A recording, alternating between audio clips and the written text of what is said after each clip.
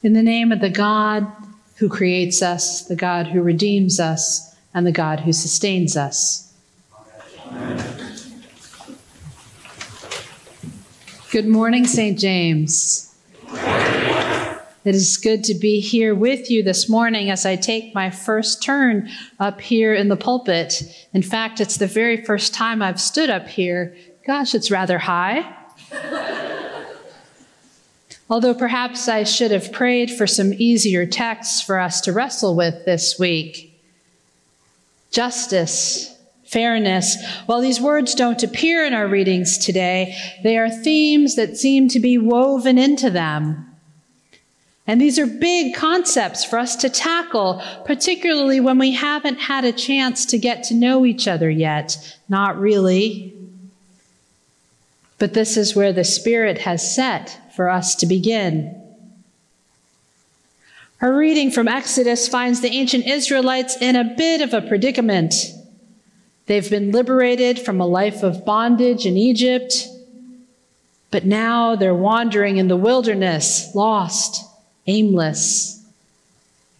And for them, their lack of surety induces a sort of nostalgia, almost in the way that one thinks that the grass has just got to be greener on the other side.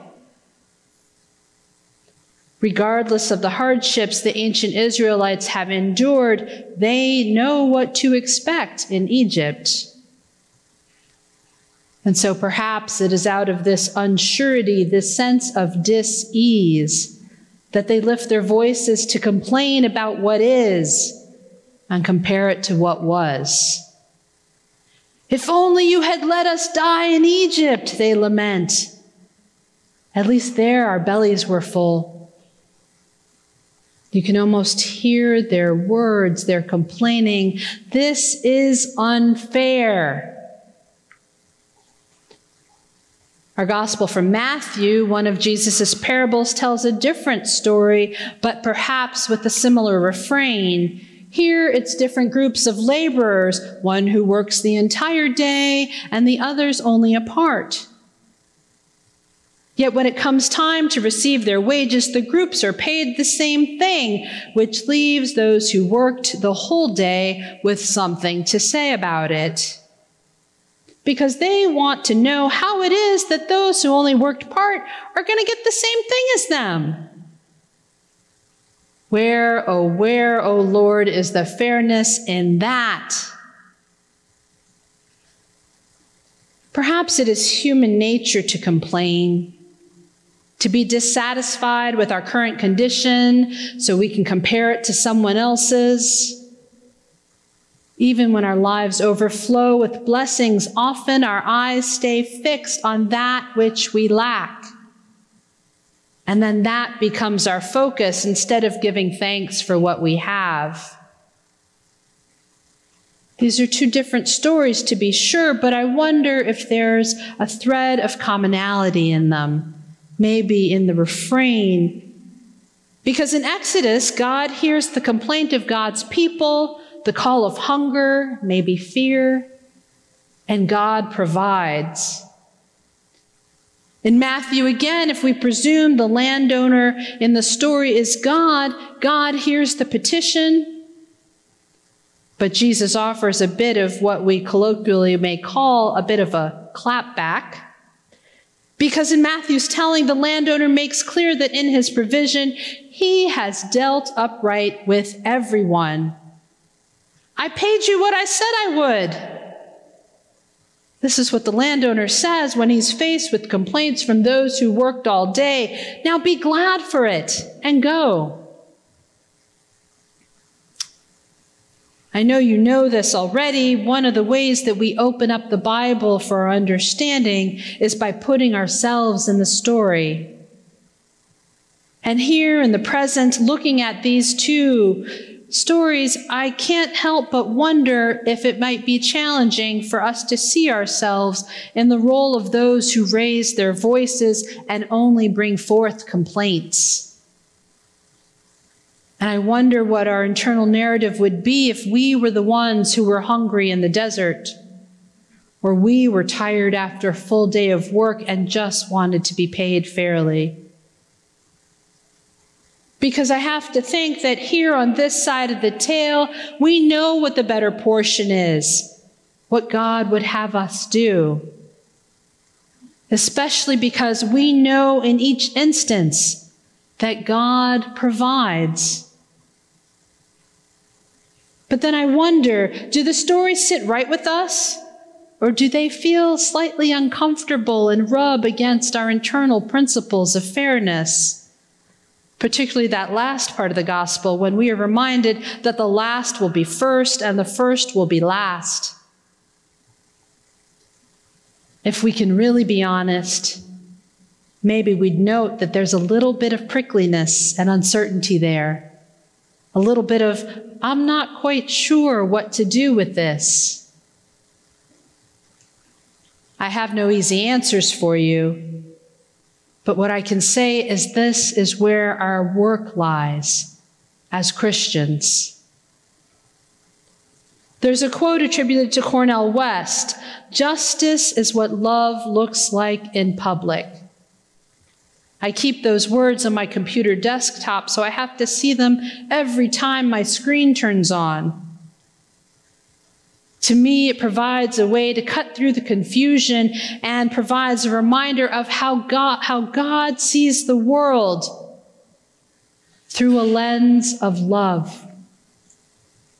It is how God expects us to achieve God's kingdom here on earth through justice, which after all is what we have been put here to do. To share the love that God has for all of us with all of God's children, and spread God's blessings in a way that is consistent with God's notion of fairness, even when they're different from ours.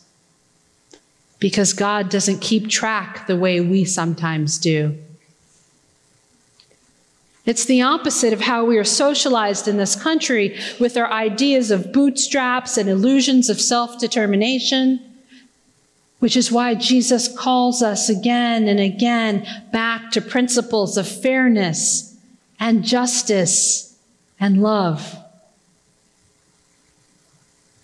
I provide what is needed, God tells the Israelites lost in the Midbar, the wilderness. I provide what is needed, God tells the laborers in the vineyard. I provide what is needed, God tells us, and then empowers us to make sure that those around us have what they need. And thus begins the work. Because God has put it in our hands to get it done. To be God's hands and feet and heart, to make the just world that God's self would make. It's not as easy or straightforward as we might like it to be. Some of it is downright difficult. But this is the work that God wants for us, calls for us to engage in. This is the work of discipleship. Which means that perhaps my initial assessment of these texts was wrong, because this is the perfect place for us to start our journey together. At homecoming a couple weeks ago, Zach talked about how we are called here together in this place to be fed by God's word and sacraments. He said, and I'm paraphrasing, that our time in community should help us illuminate the spark of God inside us, so that we might each become outward visions of Christ's peace and love. It is this mix of both groundedness and excitement that helped draw me here. This palpable sense of the Spirit moving in and through this place. It is an honor to be here with you and to be able to walk alongside you in this new chapter of St. James and in your lives. I'm excited to partner with each of you as we climb inside and wrestle with the words of Scripture, as we figure out how we do justice together, what fairness looks like, how we show God's love to the world around us and to each other, how we tackle issues that are so big that we can't even see the other side of them. But we'll do it anyway because we know that we indeed are God's provision. We are the ones who are called upon to do justice and love mercy. This, my friends, this is the work, and I can't wait to see what we do together. Amen.